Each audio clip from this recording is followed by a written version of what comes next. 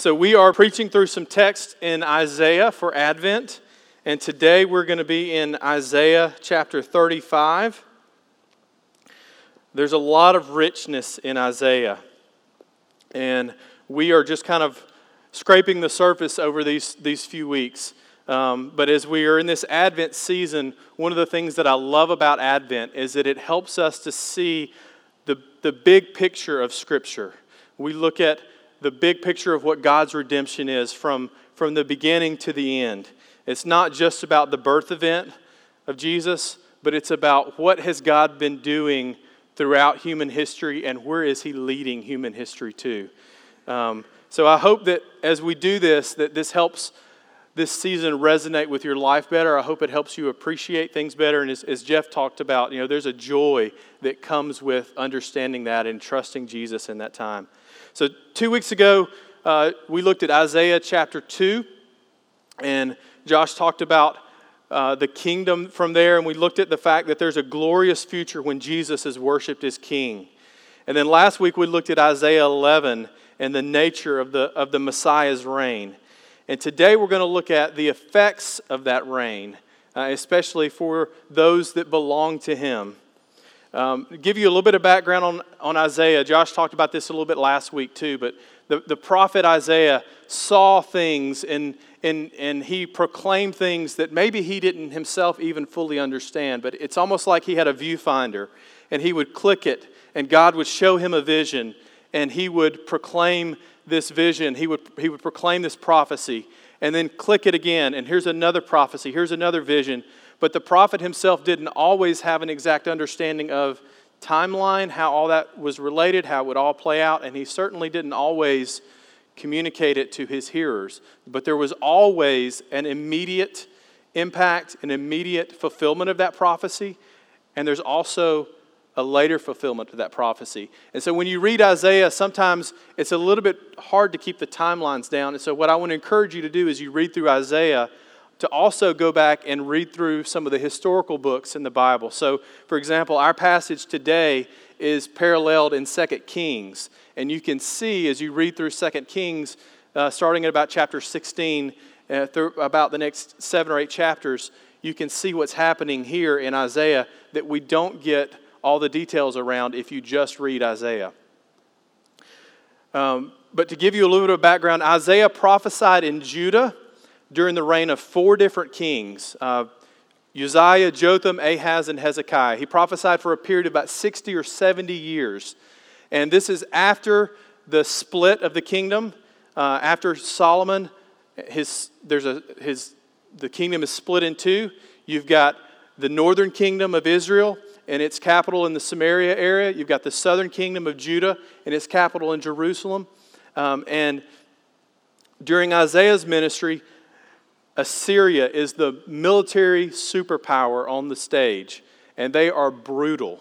They are absolutely brutal in the way that they overtake countries and peoples and deport people, torture people, bring in their own people, and just eliminate entire cultures and ship their own people in, and whoever they leave alive, they send back to Assyria and just wipe out cultures. And as Isaiah is prophesying in our text today to Judah, Assyria has already come and crushed the northern kingdom of Israel in 722 and deported many of their people and ended their kingdom. Judah was invaded in 701 BC by Sennacherib, the king of Assyria, and he overran a lot of the smaller unfortified cities, and he and his army were preparing to lay siege to Jerusalem as the capital city with its walls. And there's a lot of details about this, as I said, in 2 Kings, especially this 17 to 19. And so this is the context into which Isaiah is speaking. But it's not just a historical context. There's a theological context here, and we have to understand that God had made some promises, and God always keeps His promises. We see all throughout Isaiah, there's messianic promises about who the Messiah is going to be, what His kingdom is going to be like. And we're going to look at some of that today. And we also see that in this time, Isaiah prophesied to the people that Jerusalem would not fall to the Assyrians. Although it looked like it was a sure thing, that you've got this tiny little force in Jerusalem and this huge, huge imposing army, he tells them that Jerusalem will not fall. And so in the midst of this background, Isaiah is going to prophesy a judgment on the nations in Isaiah chapter 34. And he's going to prophesy a future blessing on God's people in chapter 35. So we're going to look really briefly at chapter 34, and then we're going to spend most of our time in 35. And this is if you think about Isaiah's prophecy here as kind of almost like a dream. It's like he goes to sleep, and he has this horrible, horrible nightmare in chapter 34. This vision that God gives him of judgment. And it is really dark, and it is really bad. And then it's like he wakes up and he has this other vision, and it's this most incredible dream about God's blessing and God's future for his people. So I just wanted to give you a flavor of what's happening in 34. If you turn to Isaiah 34, listen to just a couple of these verses. I'm going to pick up in verse 2. For the Lord is enraged against all the nations and furious against all their host. He has devoted them to destruction. He has given them over to slaughter. Their slain shall be cast out, and the stench of their corpses shall rise, and the mountains shall flow with their blood. In verse 9 and 10, he says, the streams of Edom shall be turned into pitch or tar, and her soil into sulfur. Her land shall become burning pitch. Night and day it shall not be quenched. Its smoke shall go up forever. You think about the horrendous fires that we've seen in Gatlinburg in the last couple of weeks, and that does not even compare to what Isaiah is prophesying about here. And then verses 13 to 14, he says, thorns shall grow over its strongholds, nettles and thistles in its fortresses. It shall be the haunt of jackals, an abode for ostriches. And wild animals shall meet with hyenas. The wild goat shall cry to his fellow. Indeed, there the night bird settles and finds for herself a resting place. So there's going to be this huge contrast between God's judgment on the nations who have opposed God, who have mocked God, who have opposed God's people, and then the blessing and this transition to Isaiah 35. So I'm going to pick up in Isaiah 35:1, and really there's just two sections to this prophecy here. Isaiah 35:1 and 2 talk about this future glory, and then 5 through 10 also talk about this future glory that God is going to bring, and 3 and 4 talk about the present. How should people respond in the present? And so the way that I want to come at this morning is a little bit out of order. I want us to look at 1 through 2, and then 5 through 10, and then we'll come back and look at 3 through 4. So let me just read this and make some comment as we go through. Isaiah 35:1, he says, the wilderness and the dry land shall be glad. The desert shall rejoice and blossom like the crocus. It shall blossom abundantly and rejoice with joy and singing.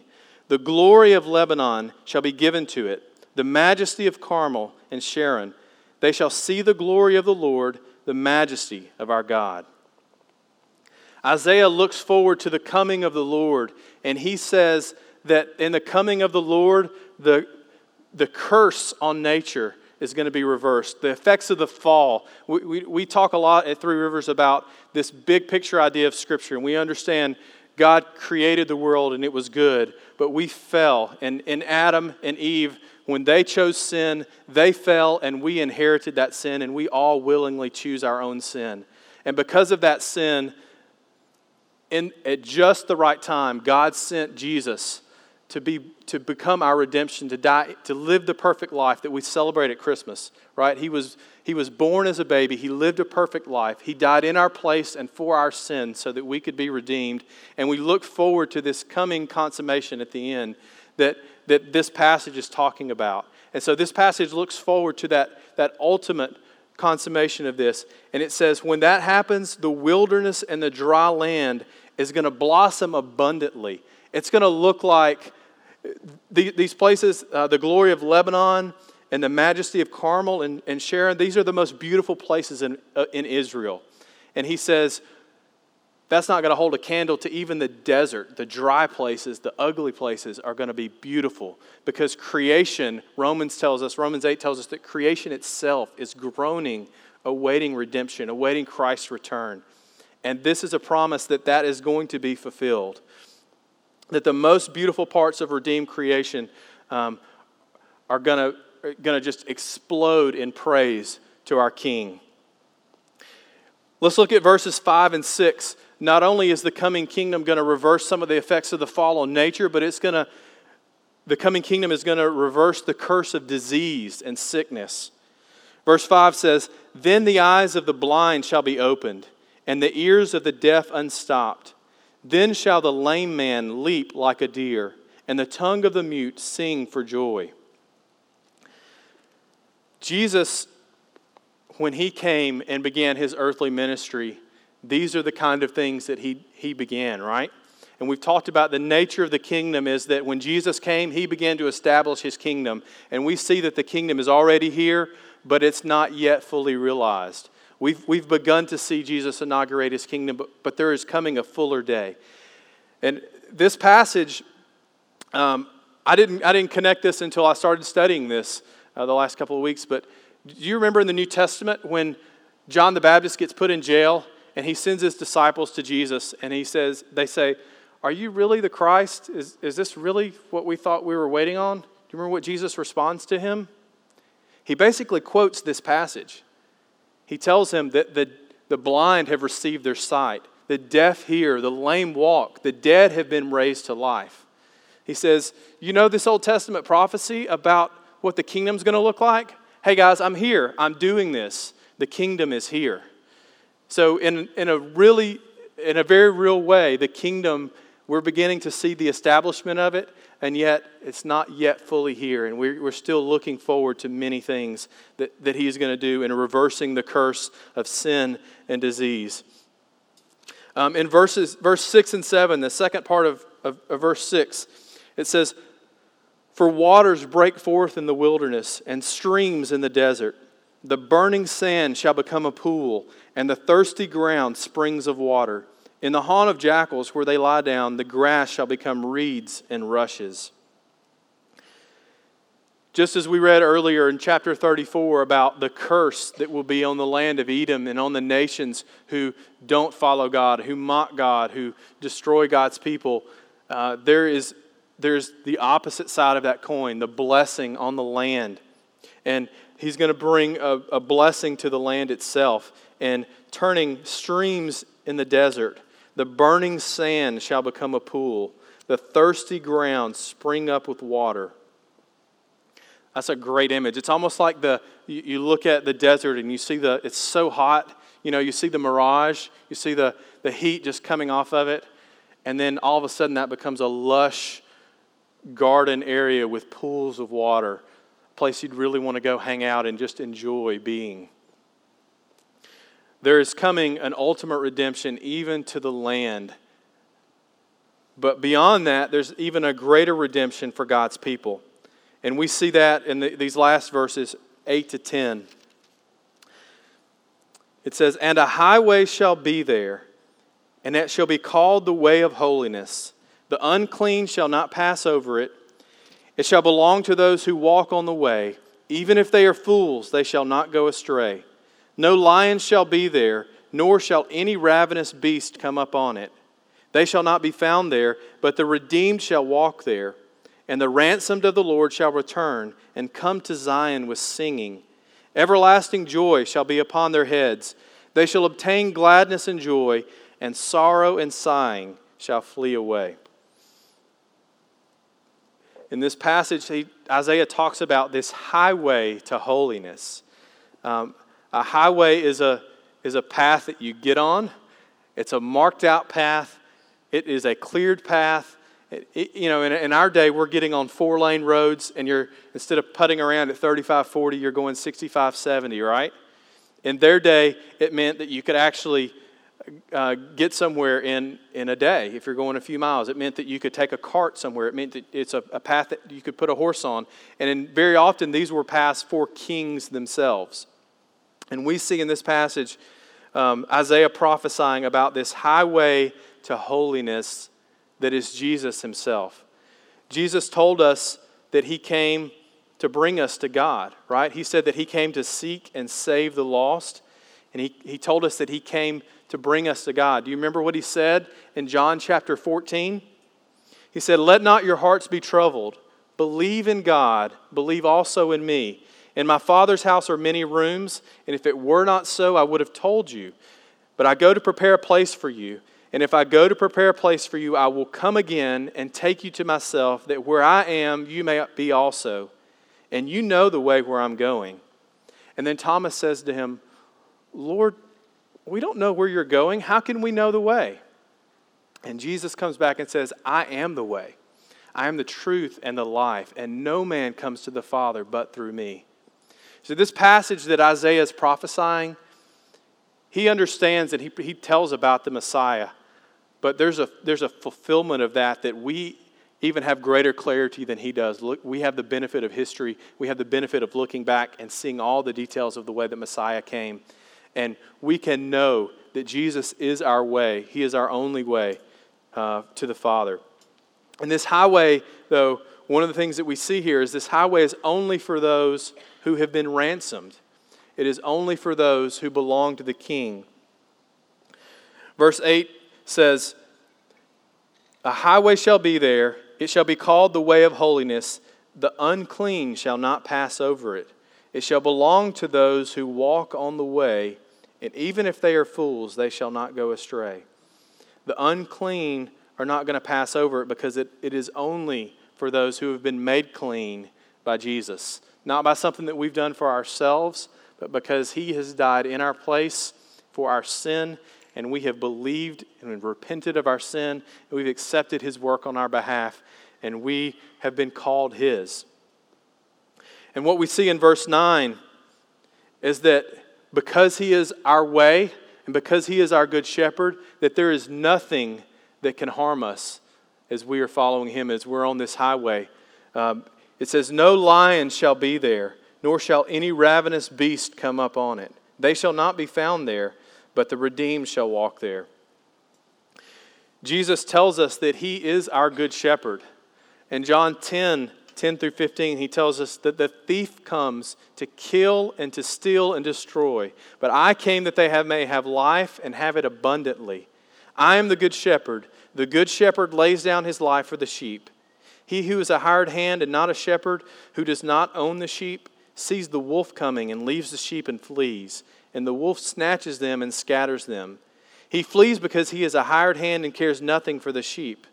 But I am the good shepherd. I know my own, and they know me, just as the Father knows me, and I know the Father, and I lay down my life for my sheep. And we see this foretold even in Isaiah, that the good shepherd will keep us on the path with him. And as Jesus tells us later, he is our good shepherd. He knows us, and he will not lose any of his sheep. So this passage has a fulfillment, as all prophecy does. It has a fulfillment in the immediate term, and it has a fulfillment later. And in the immediate term, the Israelites were tempted to doubt the goodness of God. They were tempted to doubt their rescue. And in fact, part of the reason they ended up in the circumstances they were in the first place was because they had been forced by Assyria to pay tribute. And they thought, well, let's go over here with Egypt. Let's form an alliance with Egypt, and let's just quit paying the Assyrians and tell them, we're not paying you anything else tough, leave us alone. And Assyria came in and crushed Egypt and was threatening to do the same to Judah as well.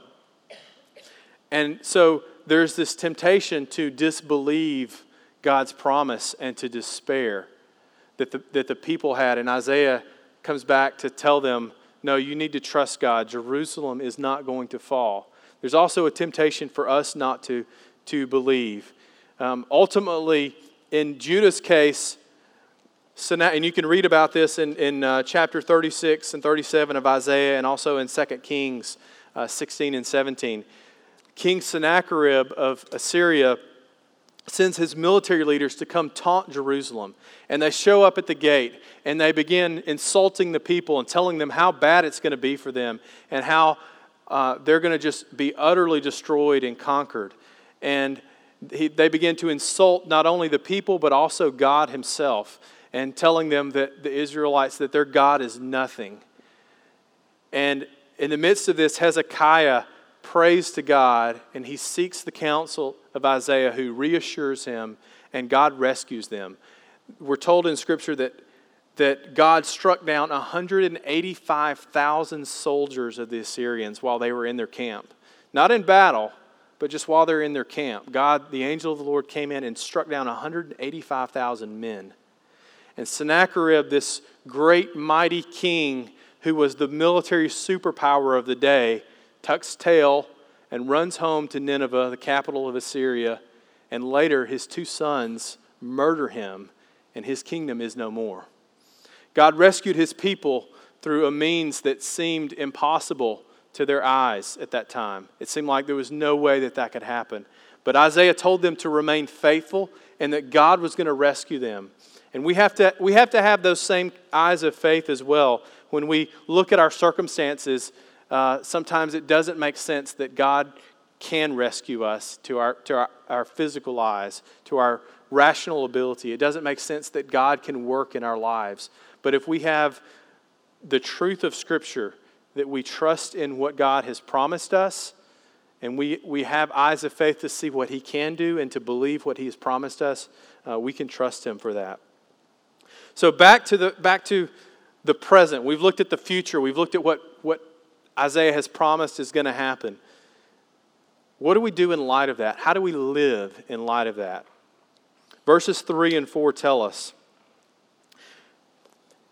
Isaiah says, "Strengthen the weak hands and make firm the feeble knees. Say to those who have an anxious heart, be strong, fear not. Behold, your God will come with vengeance. With the recompense of God, He will come and save you." We can be strong when we know God is coming to save us. We can hold on a little bit longer when we know God is coming to save us. We can trust in His promises and believe in His goodness when we know that God never breaks His promises. We see throughout Isaiah, there are over 100 prophecies just throughout Isaiah that every single one of them has come true or is coming true. Every single one of them. And so God always keeps His promises. God is always faithful.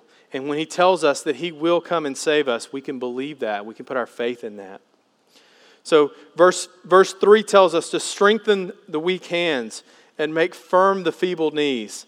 And verse 4 is a communal response to that, for us to encourage each other. It says, "Say to those who have an anxious heart, be strong and fear not.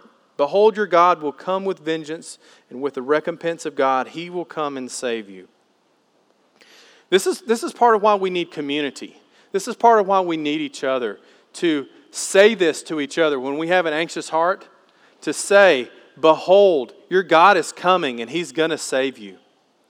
We need to be able to encourage each other when we can't get our eyes above what our circumstances are, when we have blinders on and we can't see anything else than what is right in front of us at the time. We need each other to say, "Hey, God has promised you and God is faithful." We need each other to encourage us with the words of Scripture. So how do we live in light of this reality of our King's coming? I want to give us just a few applications as we begin to wrap this passage up, and then also look at another passage briefly. How do we live in the light of the reality of our King's coming? The first thing that we need to do is we need to repent of our sin, and we need to believe what God has done. You know, the response for each of us every day ought to be a lifestyle of repentance, that we are constantly turning from our sin. We're constantly even turning from our doubt and disbelief in God to a belief in God. We're agreeing with God about our sin. We're agreeing with Him about doubt. We're agreeing with Him about circumstances, but also agreeing about His forgiveness for us, His grace to us, His promise to us, His faithfulness to us, individually and corporately. And so part of this season of Advent is a season in which we look back and we also look forward, and we want to be ready for our King's coming. And one of the ways that we get ready is we let go of this sin that so easily entangles us. And we look to our King, the author and perfecter of our faith. So we repent and believe, and we see that as we do that, He blesses us with redemption and adoption in the kingdom. I think secondly, we need to believe the Bible's message of our future glory and God's love for His own. There's another passage of Scripture that was penned kind of like Isaiah 35 to those that were undergoing great difficulty. It's probably familiar to many of you, but I want to read it because I think it helps us. This is another passage of Scripture that helps us lift our eyes and see what God is doing sometimes behind the veil. Romans chapter 8. I'm going to pick up in verse 31. What then shall we say to these things? If God is for us, who can be against us? He who did not spare His own Son, but gave Him up for us all, how will He not also with Him graciously give us all things? Who shall bring any charge against God's elect? It is God who justifies. Who is to condemn? Christ Jesus is the one who died, more than that, who was raised, who is at the right hand of God, who indeed is interceding for us. Who shall separate us from the love of Christ? Shall tribulation or distress or persecution or famine or nakedness or danger or sword? As it is written, for your sake we are being killed all the day long. We are regarded as sheep to be slaughtered. No, in all things we are more than conquerors through Him who loved us. For I am sure that neither death, nor life, nor angels, nor rulers, nor things present, nor things to come, nor powers, nor height, nor depth, nor anything else in all of creation will be able to separate us from the love of God in Christ Jesus our Lord. I hope you hear that this morning. I hope that resonates in your soul. I hope that encourages you this morning to stay the course with God, to believe the truth of what He has told us. I think biblical belief looks like living in a way that only makes sense if God's promises are true. That only makes sense if God's promises are true. That was true for Israel. There was no way that they should sit back and trust. If God's promises were not true, there was no way they should sit back and trust and wait on God to kill 185,000 soldiers and save them. If there's no God, if God's promises are not true, there's nothing about our faith that makes sense. But His promises are absolutely true. And He calls us to live in a way that demonstrates our faith that His word to us is true. And so there's a personal application for that, but there's also a corporate application. As I said, we need to encourage each other. We need to help each other lift our eyes from our present circumstances to see our King. This passage from Isaiah 35 gets picked up by the author of Hebrews in Hebrews chapter 12. And I'd love for you to turn there with me. I want to hang out there for just a few minutes as we wrap up. Because this passage, what I see here is the author of Hebrew encouraging, exhorting, pushing, pulling, tugging, saying, hey, there's a community aspect here that we need to encourage each other in the faith. Hebrews 11, he tells us about this great cloud of witnesses that surrounds us, right? All these saints that have gone before us, that have lived faithful lives, some of whom never saw the reward that was promised to them. In chapter 12, he tells us, because we are surrounded by this great cloud of witnesses, we should lay aside every weight and the sin that so easily entangles us, and run with endurance the race that is set before us, looking to Jesus, the author and perfecter of our faith. And then he goes on to talk about the fact that God disciplines those who are His children, and that a sign that we are His is that He loves us enough to discipline us. He loves us enough to conform us to the image of Christ. And the author of Hebrews picks up this passage from Isaiah in verse 12. He says, therefore lift your drooping hands and strengthen your weak knees and make straight paths for your feet, so that what is lame may not be put out of joint, but rather be healed. Strive for peace with everyone and for the holiness without which no one will see the Lord. See to it that no one fails to obtain the grace of God, that no root of bitterness springs up and causes trouble, and by it many become defiled, that no one is sexually immoral or unholy like Esau, who sold his birthright for a single meal. For you know that afterward, when he desired to inherit the blessing, he was rejected, for he found no chance to repent, though he sought it with tears. There's a somber warning for us here, and there's also an encouragement for us here. In verse 14, we're told that we should be at peace. In verses 14 to 16, we're told that without holiness, there's no way that we will see God. And the only way that we have holiness is through the peace of Christ on our behalf. It's through the shed blood of Jesus, through our repentance of sin and His forgiveness on our behalf. But we're told without that, we won't see God. We won't experience what Isaiah 35 tells us is the ultimate reward for those who belong to Him.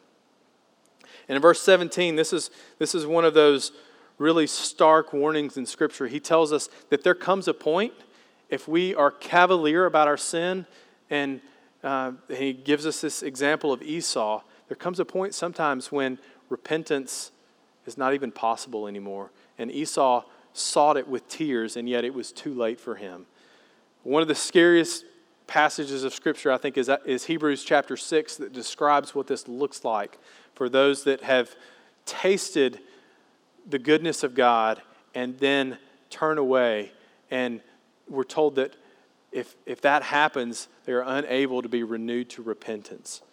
So again, there's a communal aspect of here for us to encourage each other, to push, to pull, to tug, to pat each other on the back. Sometimes we need a swift kick in the pants to say, hey, get with the program. Follow Jesus. Trust Jesus. Walk with Him. How can I help you today? How can I love you today? How can I encourage you today? In this passage in Isaiah 35, we see that the Israelites were rescued from this, what looked like sure destruction. But we also see later in their history that they quickly turned back away from God again. And they quickly fell back into rebellious sin against God. And ultimately, God used the nation of Babylon, which overtook the Assyrians.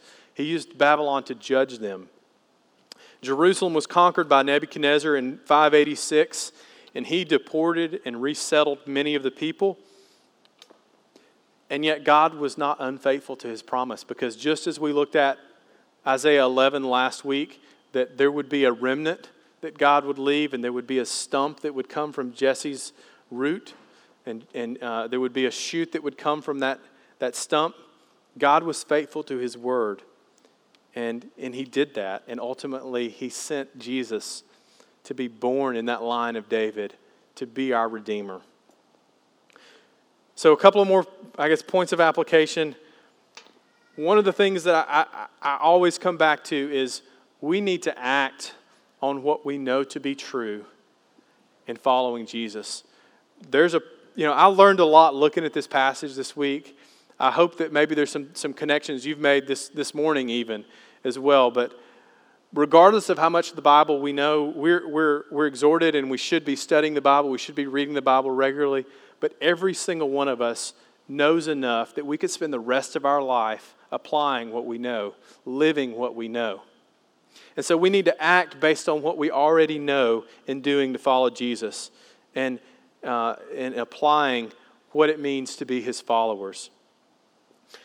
As we look at this passage in Isaiah 2, we saw this stark judgment in chapter 34 for those that did not belong to God, and the blessing in chapter 35 for those that did. That ought to lead us to be sharing our faith with our neighbors and our friends and our family.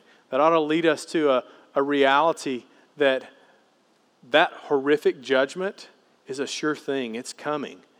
And we don't want anybody to experience that. So we need to be sharing this blessing that God has given us with others so they don't experience that judgment. And the last response of this, we need to worship. We need to come to God and praise His name for all that He has done for us. Isaiah 35:10 says that we're going to worship with great joy. That's going to happen in the kingdom ultimately when it's fulfilled. It ought to start now. We ought to be the kind of people that when He comes, He finds us worshiping. He finds us praising Him. He finds us living a life that is consistent with the song that we sing.